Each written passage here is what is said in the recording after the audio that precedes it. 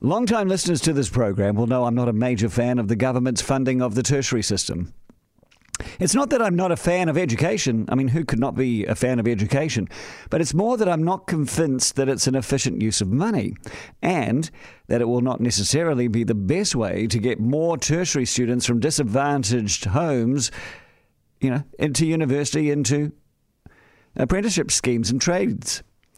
The new regime seems overly generous, especially when you realise just how many advantaged families will now be getting free tertiary education. The sons and daughters of Kelburn or Remuera or Fendleton lawyers can continue their family's advantage at very little cost.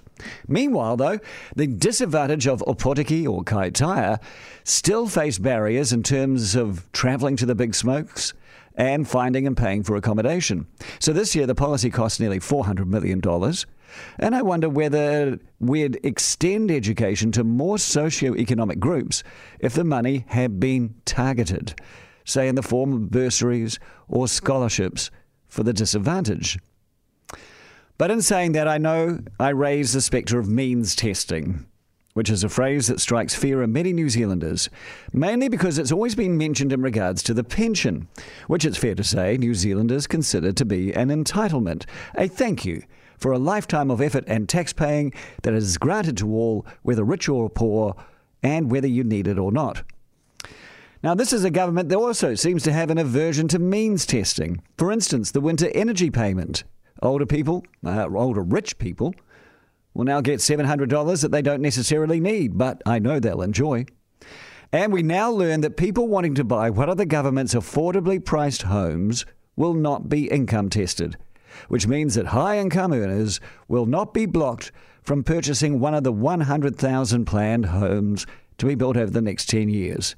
The only limit is that you have to be a first-home buyer and a permanent resident. Earning a couple of $100,000 a year, as a stockbroker, you can still buy one. To me, this strikes me as self-defeating.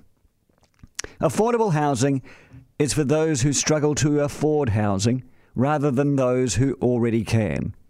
I also wonder, with the stock having a lifetime through generations, just how affordable they will stay in future years, especially if a band of affluent with free education and now affordable houses get their hands on them.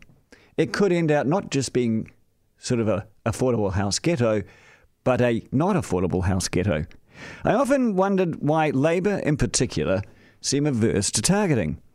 So I asked a prominent commentator this a while back, and he said, well, it's a Jacinda thing. She's a big believer in universality for political reasons. It reduces the resentment that the rich can form if they feel that they're paying for the poor time and time again. We all benefit, even if many of us don't need it. So unless we significantly increase the tax take, this universality is something we can least afford. It feels like wasted money. It dilutes the benefits for the disadvantaged and deprives other areas of much needed and hard-earned capital.